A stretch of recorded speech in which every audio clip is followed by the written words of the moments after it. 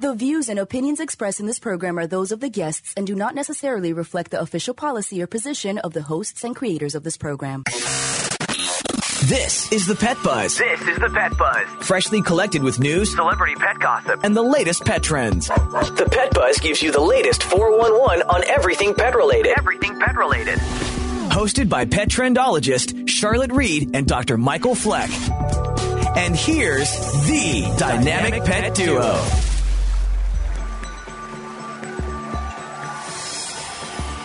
Well, let's kick off the show by welcoming you all to our newest family members. We're happy to have you join us.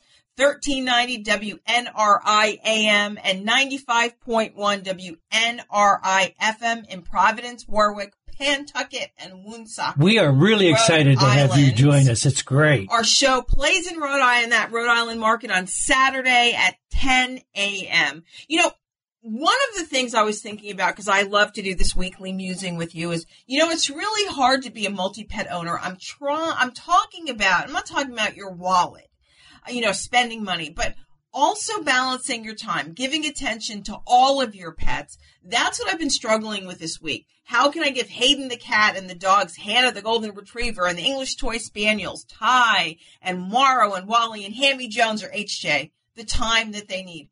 Well, by the nature of being young and fun and always in trouble, HJ and Wally, they always get lots of attention. And Morrow gets attention because Wally bullies him. And then I need to change that, of course, because that's a problem. And then Hannah's older and wants attention, of course, when I'm tired and when she's afraid of thunder. And then, of course, that's at night when I'm tired. And then Hayden wants attention once I get in the bed. So I'm trying to create a daily schedule, which will vary day to day based on the day that I'm having. And that way I can make sure I can give them all a little bit of individual special time. Well, I'm off to a good start today, but any suggestions could help.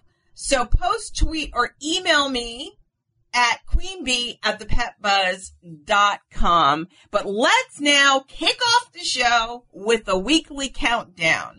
In segment 4, Nadine Mazzola, a certified forest therapy guide and author of the new book, Forest Bathing with Your Dog, is joining us to talk about the relatively new Japanese practice and how you can best share it with your dog. 3. In segment 3, veterinarian Dr. Sarah Hamer, an associate professor of epidemiology at the Texas A&M College of Veterinary Medicine and Biomedical Sciences, is talking with us about her research centered around the degree to which pets are infected with SARS-CoV-2, the virus that causes COVID-19.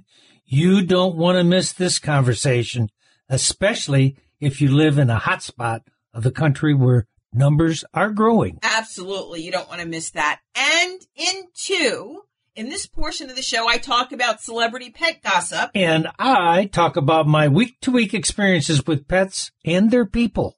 And in segment 1, Shark Week is coming to an end, but with the media fanfare, the segments on deadly shark attacks, and the celebrities coming into contact with those really large, frightening fish, we want to learn about the real story. Why these large creatures, why sharks are in trouble.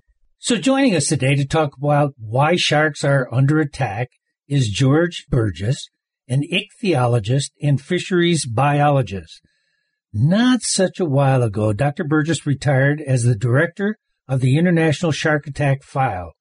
He is author, co-author of numerous books and papers on sharks and other fish. He is one of the world's leading experts on sharks. Dr. Burgess, thanks for coming back to the Pet Buzz and talking about sharks with us today. Glad to be with you. Okay, so let's get down to it. How has the changing ocean chemistry, temperature, and biodiversity affected sharks? Well, of course, global climate change is affecting all of us, every animal and plant on the earth. And in the case of sharks are no different.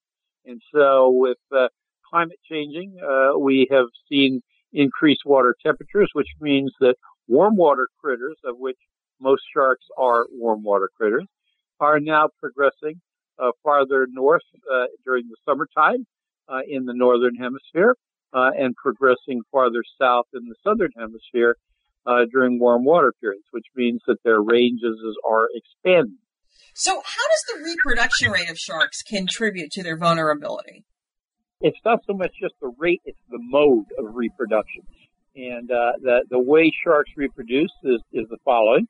All of them are internal fertilizers, just like we are as humans and other mammals. And so there has to be copulation. And then the female carries the developing embryos in her uteri.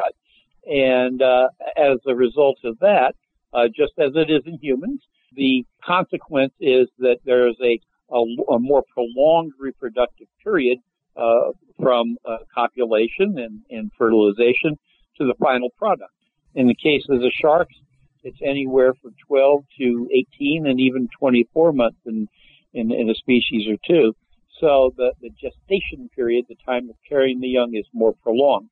On top of that, most species of sharks require at least a full year a resting period for females to get pregnant again. And in many sharks now, we know it's 2 or 3 years.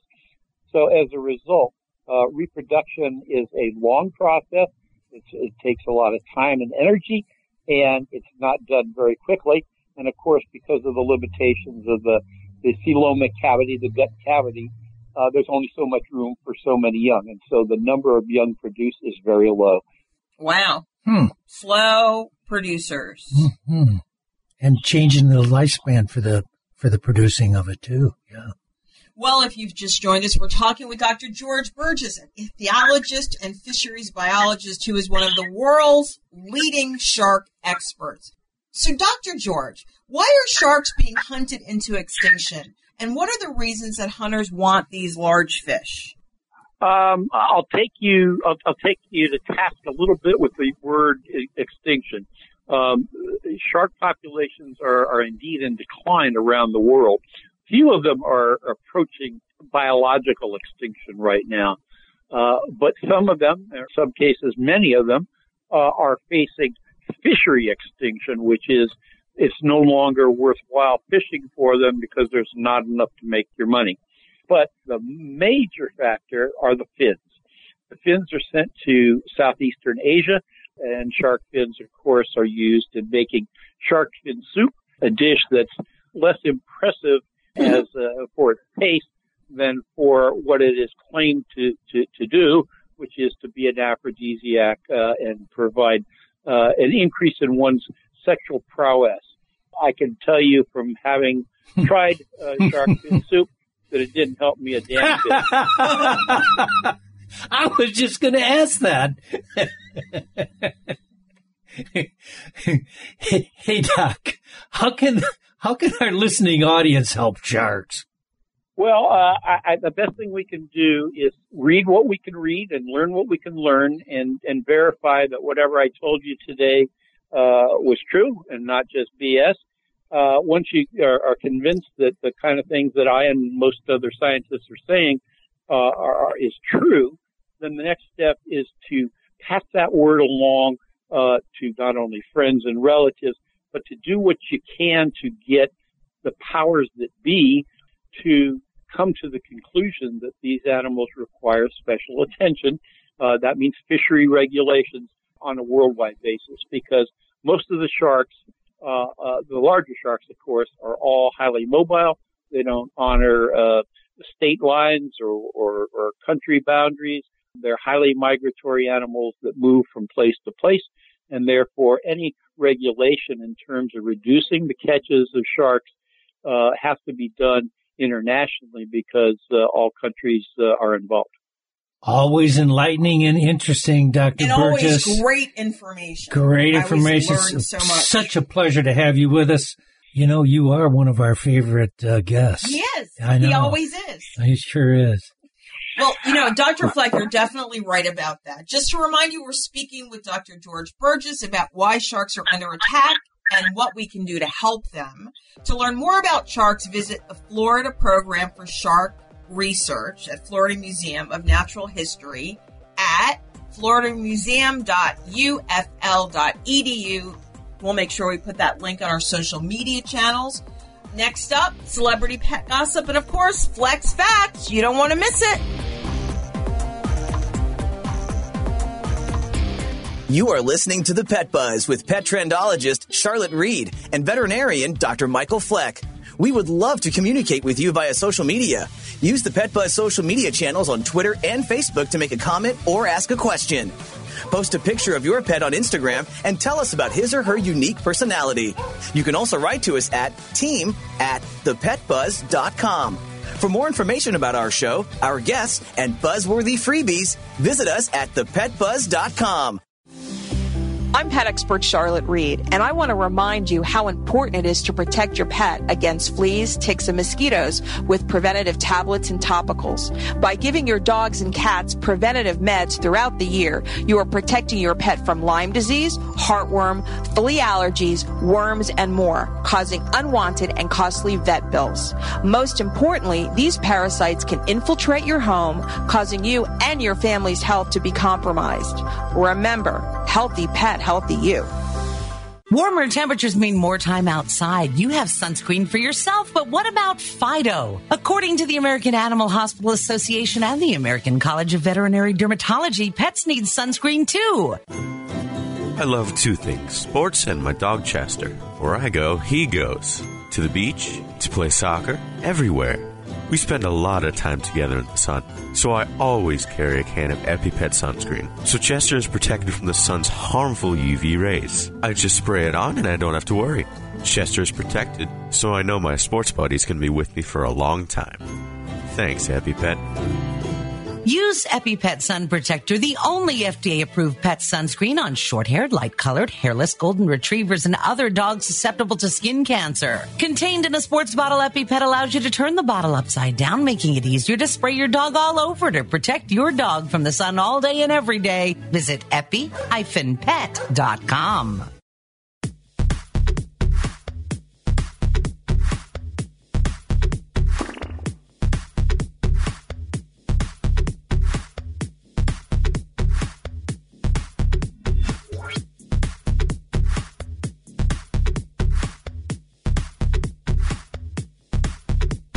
Thank you for joining us on the Pet Buzz. The show is hosted by the Pet Dynamic Duo. I'm Petrendologist Charlotte Reed. And I'm veterinarian Dr. Michael Fleck. Now let's talk some celebrity pet news. You know, Nick Jonas and Priyanka Chopra Jonas welcomed a third fur kid to the Jonas pack. The couple have Priyanka's older Chi-Chi and the fairly new German Shepherd dog that she gifted Nick with for his birthday. Sidebar, he wanted to train the GSD as a service dog since he's a diabetic.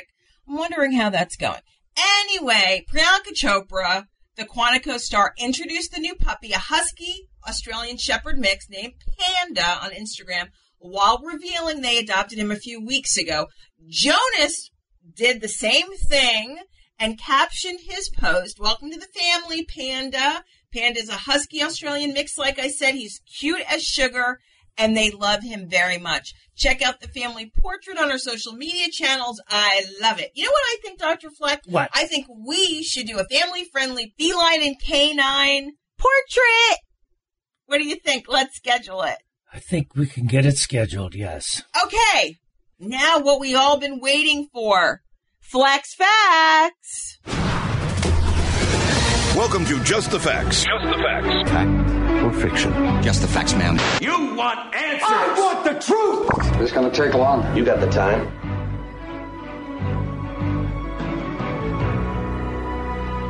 So what's the topic of the day, Dr. Fleck? The topic is B12 and your dog getting these shots. Ooh, now this is right up my alley since I love my B12 shot. So tell me about it. Yeah, you know, we're talking about rejuvenation, right? Energy lifting, all that sort of thing. So if your dog no longer behaves like a perky pooch, he might need some additional perk, some vitamin B12 supplementation in the form of shots. This important B12 vitamin can also alleviate symptoms in other various types of dog diseases. Some breeds do not absorb this vitamin very well, so shots have to provide adequate amounts. That's why you need your vet. Okay, so tell me about vitamin B12 for pooches.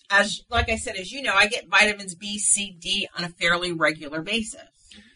Well, vitamin B12 or cobalamin is important for many aspects of our dog's health.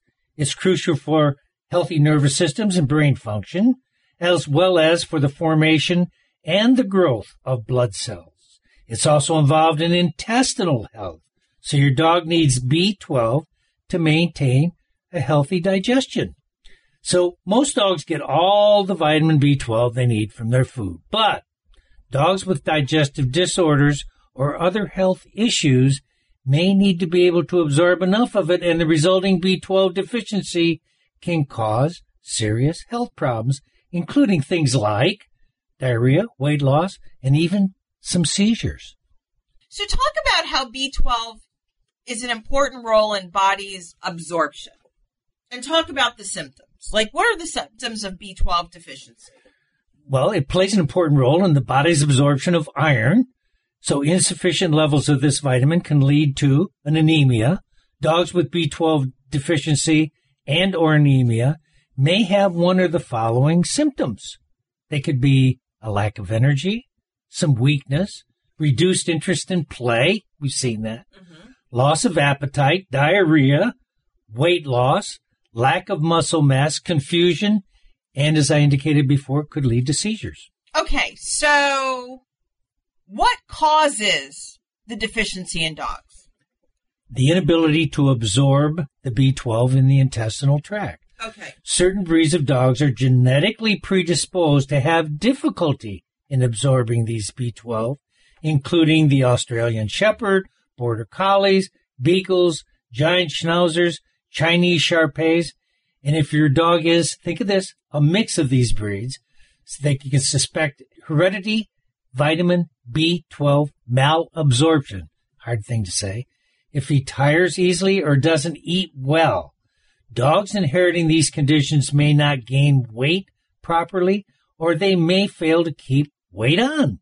If your vet concurs after testing, she may suggest a vitamin B12 supplementation in the form of some program of shots. Okay, so what else can cause a vitamin B12 deficiency? Kidney failure or renal disease often affects the older dog. So while the disease can be cured, proper management can extend your dog's life, quality of life. Because dogs with renal disease actually urinate more, B12 deficiency easily occurs. Because they can urinate it out, I would think. They're excessively urinating right, because it when out. I get a B12 shot and I urinate, I can tell I urinate it out. Okay, well, what about gastrointestinal ailments? If your dog suffers from various gastrointestinal ailments, GI tract ailments, vitamin B12 shots may alleviate the symptoms and just help him heal. If a dog suffers from B12 deficiency and is not supplemented, GI tract disorders may develop. Okay, so talk to us about getting these B12 shots. If your dog's diagnosed with a B12 deficiency, if your vet believes supplementation will improve his condition, he or she will generally get a shot each week for at least 6 weeks. He may then receive an injection every couple of weeks for the next 6-week period. After that, B12 shots may be given on a monthly basis. Depending on your dog's breed and the prognosis, these shots may be necessary for the short or the long term. These supplements rarely produce any side effects. Such great information. Anything else? That's all the Flex Facts for this week. Awesome. Well, stick around. More of the Pet Buzz very soon. Stay tuned for global pet news about the first dog in the United States who died of coronavirus and a guest who's going to talk about her research study about pets that potentially have COVID. Stay tuned.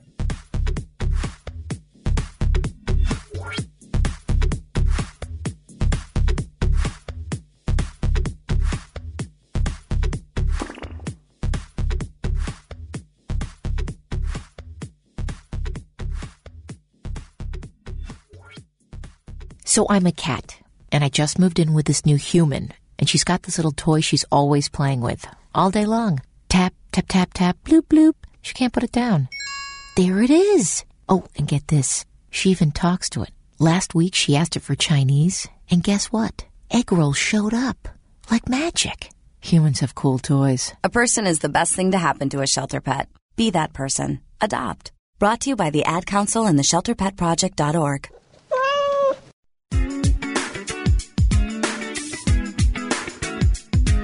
How often should you bathe your pet? Well, I'm Petrendologist Charlotte Reed, and I'm asked that question often. How often you should wash your dog depends on a number of factors, including his health, breed, coat, and activity level, as well as where these activities are taking place. Dogs who spend days outside rolling and things are going to need a bath far more often than the ones who spend most of their time on the couch. Or you can always take the smell test. If your dog walked into the room and you can smell him, it's time for a bath. Make sure when it's time for a bath, you gather up all the supplies, including a non-slip mat and plenty of towels. Use shampoo formulated for dogs and turn your cell phone off to avoid distraction. And if you have a dog that hates getting a bath, smear some peanut butter on the bathtub wall and let him lick it off while you bathe him. Then he'll know bathing can really be a treat. Does your pet have dry, flaky, and itchy skin? Do you find yourself visiting the veterinarian repeatedly because Fido or Fluffy has skin allergies or ear infections? I love animals and want my pets to be healthy. So I asked our vet, who recommended EpiPet Ear Cleaner. It's super simple, and it even smells good. Every week I use it on both my dog and my cat to gently remove wax and debris. I even told my friend Aiden to try EpiPet on his dog Sophie, who always had red ears. But not anymore. Now we both have happy and healthy pets. Thanks, EpiPet. Developed by a veterinarian, EpiPet is a revolutionary, high-performance skin and ear care product line made with the finest natural ingredients. EpiPet, for you and your pet, means better pet health. For more information, visit epi-pet.com.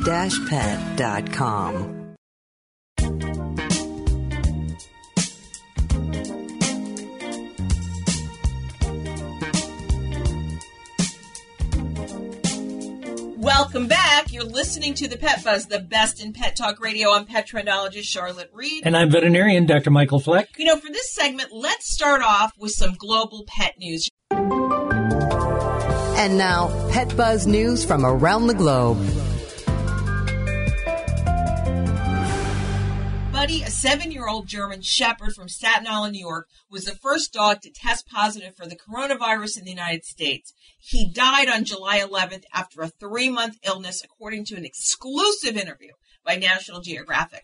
It's really unclear whether Buddy died from complications of coronavirus, which he most likely caught from his owner, Robert Mahoney, who tested positive this spring, or whether he died from lymphoma. The dog got sick in April, and Mahoney suspected he had the virus, but it wasn't until mid-May that the family finally found a veterinarian who would test him and who confirmed Buddy was infected. By June 2nd, the U.S. Department of Agriculture confirmed Buddy was the first dog to test positive for the coronavirus in the United States.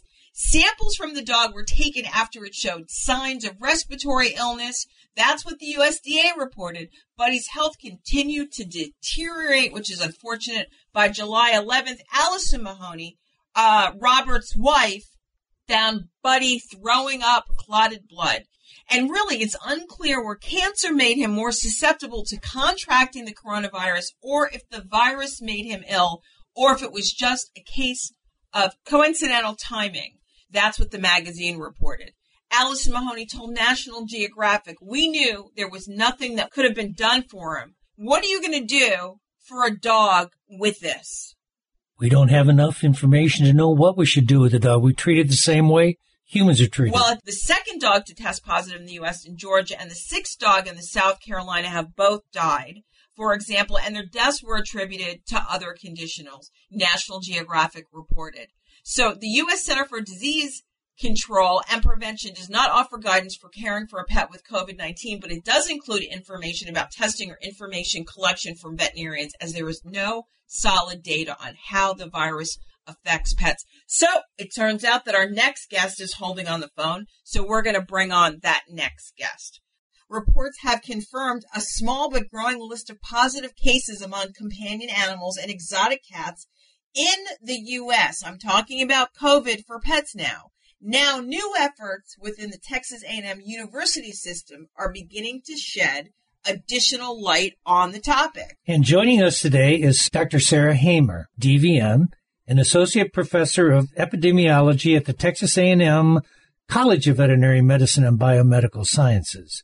She is further exploring the degree in which pets are infected with SARS-CoV-2, the virus that causes COVID-19. Charlotte and I would love to welcome you to the Pet Buzz today. Thank you so much for having me. So, what are you trying to find out with your investigation? What questions are relative and pertinent to your research? Given the pandemic, we are interested, it's pretty simple, trying to figure out to what extent are pets that live with infected people, how commonly are they exposed to the virus? How commonly are they infected with the virus? That makes simple sense. Perfect sense. Perfect. Okay, so Dr. Hamer, tell us about your team of researchers, because I know they vary. Who's involved and why? Our team is a diverse group. We've got experts in epidemiology, virology, disease ecology, and we all have a role either in the field or in the lab. So in the field, my postdoc, Dr. Ichthyologist, he has an MPH degree and a PhD, and he's really experienced with field work with animals. We also have a PhD student. His name is Ed Davila. He has an MPH degree, and he's playing a role both in the field and in the lab. And then we have Lisa Auckland. She's a research associate, and she helps us stay organized with all of our gear, helps us in the field, and helps us with ordering our supplies. Wow. Sounds like you got it covered to me. Got a heavy-hitting team. Okay, so talk to us about your study group and the testing protocols. Is it dogs and cats and maybe ferrets? And how's everything working? Like, when your team comes in, what do you do? Sure. With our study so far, we've been focusing on dogs and cats that live with infected people. But we're taking steps now to branch out and look at other domestic mammal pets, things like rats and rabbits and hamsters and ferrets and gerbils. But so far we've been collecting from dogs and cats only, and it's an opt-in strategy. So through our collaboration with the local health department, when newly diagnosed cases, human cases, are being interviewed by a case investigator, they're asked if they own pets or not. And if they do, they're asked if they might wish to learn a little bit more about potentially being involved with a Texas A&M pet research project. And if they say yes, then that's when our team is able to get their contact information and explain the project a little further and see if we can line up a time to come sample the dogs and cats. So what happens if you find a COVID-positive pet? In our lab, we run several different tests, and any sample that looks to be positive in our hands is then sent to the National Veterinary Services Lab, which is in Ames, Iowa. And they do the confirmatory testing there, which is needed to determine if a particular pet meets the case definition for having a SARS-CoV-2 infection. And only after that can we declare an animal as, being a confirmed positive. And so far, we've had 3 positive cats and 1 positive dog that are confirmed from our study right here in Brazos County, Texas. It's so funny because you know what I'm thinking about? I'm thinking about how far we've come in such a short period of time from that one Pomeranian in Hong Kong with the fact that nobody wanted to deal with the fact that it might be a foment transmission to not recognizing that one of the world's leading SARS virologists was on the case and World Health and AVMA and other organizations saying at this time to now full-blown testing with school like Texas A&M on the ground, suited up, going to the homes Hazmat right, exactly. Special. And I remember distinctly doing all of those TV shows in March and having people say to me various things. Like, and me saying, well, the standard line of WHO and the AVMA is that pets are not getting COVID from people, but it could be a fomite transmission. Or the other way around. People aren't getting it from the pets. I know. The field has come a long way, that's for sure. So then tell us how you consider the role of pets and how you are utilizing the One Health approach in your research. You stole my question, Dr. I know I did. Yeah, we're recognizing that there's, a human pandemic right now, but studying animals, might be a way to learn a little bit more that's relevant for animal health, but also potentially relevant for human health. And we know, at their core, coronaviruses, originated, with animal reservoirs, and there have been spillover events to get into the human population. And now we're trying to understand a little bit more about how commonly that happens, if there are spillback events, that humans can infect animals, and just learn more about the disease ecology. So this One Health approach that's, really linking together domestic animals and humans and even wildlife is really, what's facilitating these collaborations and is going to drive this understanding forward. That's such great information. Just a couple messages. I don't know if it's been said yet or not, but the first thing is we don't want pet owners to worry or panic about these research findings or others like it. We've been doing this project since late June. A lot of effort in the field, sampled over 50 homes so far. And, we have these 4 individuals in our study that are infected.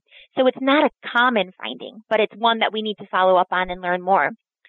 The other thing is all 4 of these infected animals were asymptomatic prior to us arriving to take that sample from them. And then 2 of them went on to develop real mild symptoms. So one cat was reported to sneeze for a few days, and one of the dogs was reported to be lethargic. And we've gone back to resample all of them, and they're all doing well today. So even infected animals in this case seem to get very mild or asymptomatic infections. Dr. Sarah Hamer, thank you so much for joining us today. Thank you so much for reaching out. We really appreciate it. To learn more about her research, visit tx.ag/BCS COVID research. I'm going to make sure we post that link on our social media channels so you can learn more about the study. Next up, don't miss my I Like You of the Week and how you and your pet can relax by taking part in forest bathing.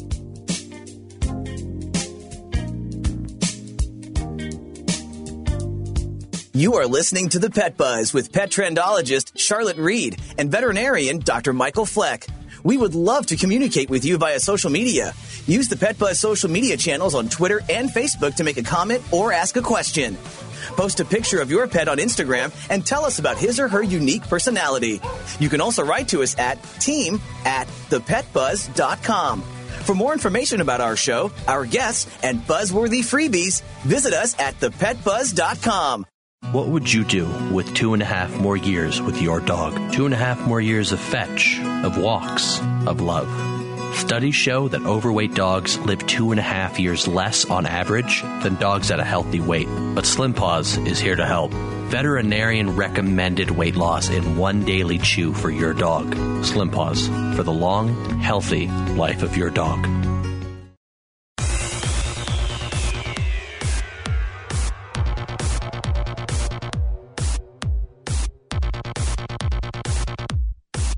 I'm Petrendologist Charlotte Reed. And I'm veterinarian Dr. Michael Fleck. We are urban, suburban, and country. Well, let me tell you about my I Like You of the Week, which is the Ray Dunn dog bowls, or cat bowls, actually. Ray Dunn is a California native and resides in San Francisco, the Bay Area. She currently has a line of wares that is sold nationwide. Her line of claywares includes dog bowls. I like them and have many in my home. They're off-white with words written on them like slurp, chow down, eat, drink, devour, live, love, and bark.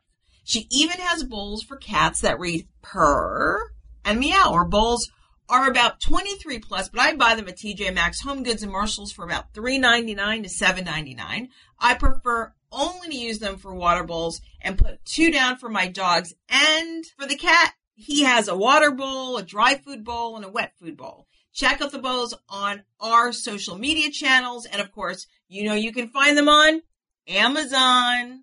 Okay, let's move on with our next guest. Well, never have so many of us been so far from the natural world. According to a study sponsored by the Environmental Protection Agency, the average American spends 93% of his or her time indoors. And so many of us have been primarily stuck indoors since the introduction of COVID-19 on the world stage. Okay, well, we all know how good it is, or how good it feels to be in nature. Just imagine how it can make our pets feel, especially when we're sharing time together in that natural environment. Joining us today to talk about how you can get the most out of being in nature with our pets is Certified Forest Therapy Guide Nadine Mazzola. Nadine is the founder of New England Nature and Forest Therapy Consulting in Massachusetts, and she is the author of the new book, Forest Bathing with Your Dog. Nadine, Charlotte and I wish to welcome you to the Pet Buzz today. Thank you so much for having me. So, from being a pro billiards player on the world tour to a certified forest therapy guide, tell us what that is and what do you do? So the concept originated in Japan in the 1980s. Japan was experiencing a large spike in stress-related illness, and the Ministry of Health began investigating ways to combat stress-related illness that seemed to spike from a large tech boom that they were having. And forest bathing is spending time out in the forest using your senses to really take in the atmosphere of the forest with the intention of well-being, health, and healing. Okay, Dr. Fleck, you had a pertinent question. Yeah, I mean, thinking of the health benefits to help us and our pets, what are the health benefits of forest bathing for people and our pets?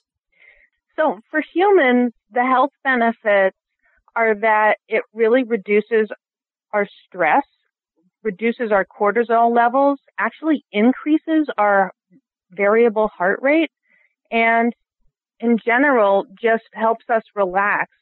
For using our senses actually triggers our relaxation response really effectively and effortlessly. And one of the most amazing bits of research, which is actually part of why I actually got into forest bathing, was that it actually increases a type of white blood cell that we have called an NK cell. It's called a natural killer cell. And that forest bathing, spending time under the canopy of the forest, actually increases our white blood cells, our NK cells, 50%. Wow. And what about pets? So in writing my book, I discovered actually how important being in a sensory mode is important for our pets as well. I found quite a few articles and one research paper in the UK that created a sensory garden for pets, but that spending time being in a sensory mode, using their senses to smell and listen and just basically be themselves is one of the most relaxing and resetting things for them. So in terms of our stress pets that can get so stressed out, it's an amazing way to let them just recalibrate and burn off some of the stress.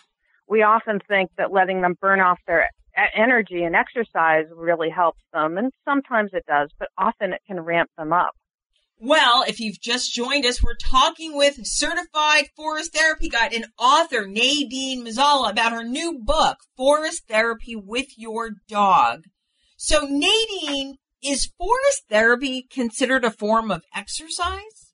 Depends on your definition of exercise. The Japanese scientists that have studied forest bathing actually say that you should not be doing a lot of running or activity because that can boost some of our stress hormones.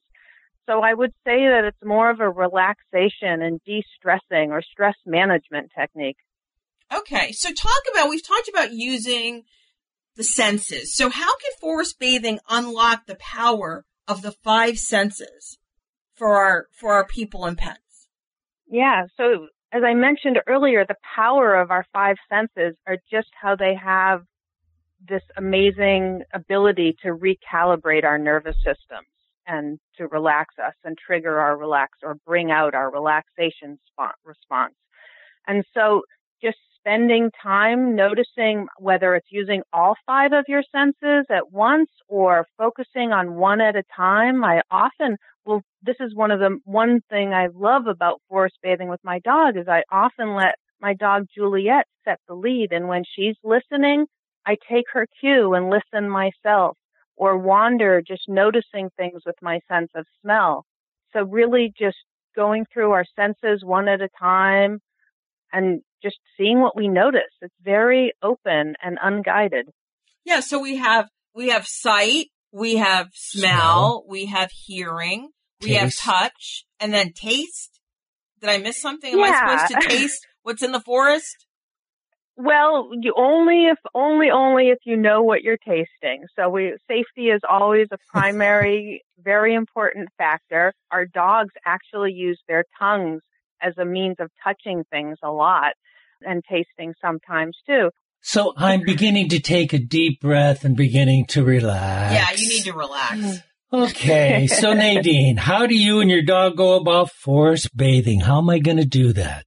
Can you do it anywhere in the world? Yeah. Good idea. So really anywhere that people and dogs and nature meet are places for forest bathing. It could be in your yard, in your garden, in a park, in the forest, on a trail, anywhere that people and nature meet. So why is walking with a certified forest therapy guide more beneficial when you first start out? Well, I'll give you an analogy as a way of explaining, which is when you go to a yoga class or even with our pets, when we go to a puppy training class to learn, it's often very helpful to go to a class and be led, be guided, to reserve that time and have somebody else hold the space. It can be very beneficial. Yes, you can do it on your own, but that may help to share why it is beneficial to be guided. At least the conversation is making me relax a little bit more. You are. Yes. So where can we buy the book and how much is it? So the book is $18.95. It has over 70 illustrations and a space for journaling or drawing or taking notes in the back. And you can find it on the big stores that we all know and in all of the little online outlets as well. Nadine, we really want to thank you for joining us today. You know, I think pets, pet owners, and myself all need some forest bathing for calming and relaxing in these really extremely stressful times. You know, I'm going to hold you to that. Well, everyone, that was Nadine Mazzola, Certified Forest Therapy Guide and the author of the new book, Forest Bathing with Your Dog. To learn more about Nadine and her book, Forest Bathing with Your Dog, visit NENFT.com. Let's wrap up the show so we can get to some calming and relaxing. What do you think, Dr. Fleck? Where does the time go? But before we go, we want to give you a preview for next week's show. So next week, we're going to talk about when to spay and neuter your dog, pet-friendly U.S. cities and what that means, and Tabby, which is a new dating app for cat lovers. Dr. Fleck, can you give special thanks to our guests? A special thanks, yes, to our guests, Dr. George Burgess, Dr. Sarah Hamer, and Nadine Mazzola. And we must always thank our sponsors, the Animal Medical Center of Bradenton and EpiPet, making better skin, coat, and ear care products for healthier pets everywhere. If you have a question, comment, or you just want to share your pet's picture with us, write to us at team@thepetbuzz.com or post your comment on our social media feeds, Twitter, Instagram, Facebook, and @thepetbuzz. We will cover your comment on next week's show. And if you've missed any portion of the show, visit our social media channels as well as your favorite streaming channels and listen to the linked podcast on Monday morning. And most importantly, remember, we're here each week to help you take better care of your pet. Peace out and pet love. Bye. Thank you for listening to this episode of The Pet Buzz. The Pet Buzz is hosted by the dynamic pet duo, Petrendologist Charlotte Reed and Dr. Michael Fleck. Tune in each week for the latest 411 on everything pet related. Visit our website at www.thepetbuzz.com. Learn more about us, the show, and our guests.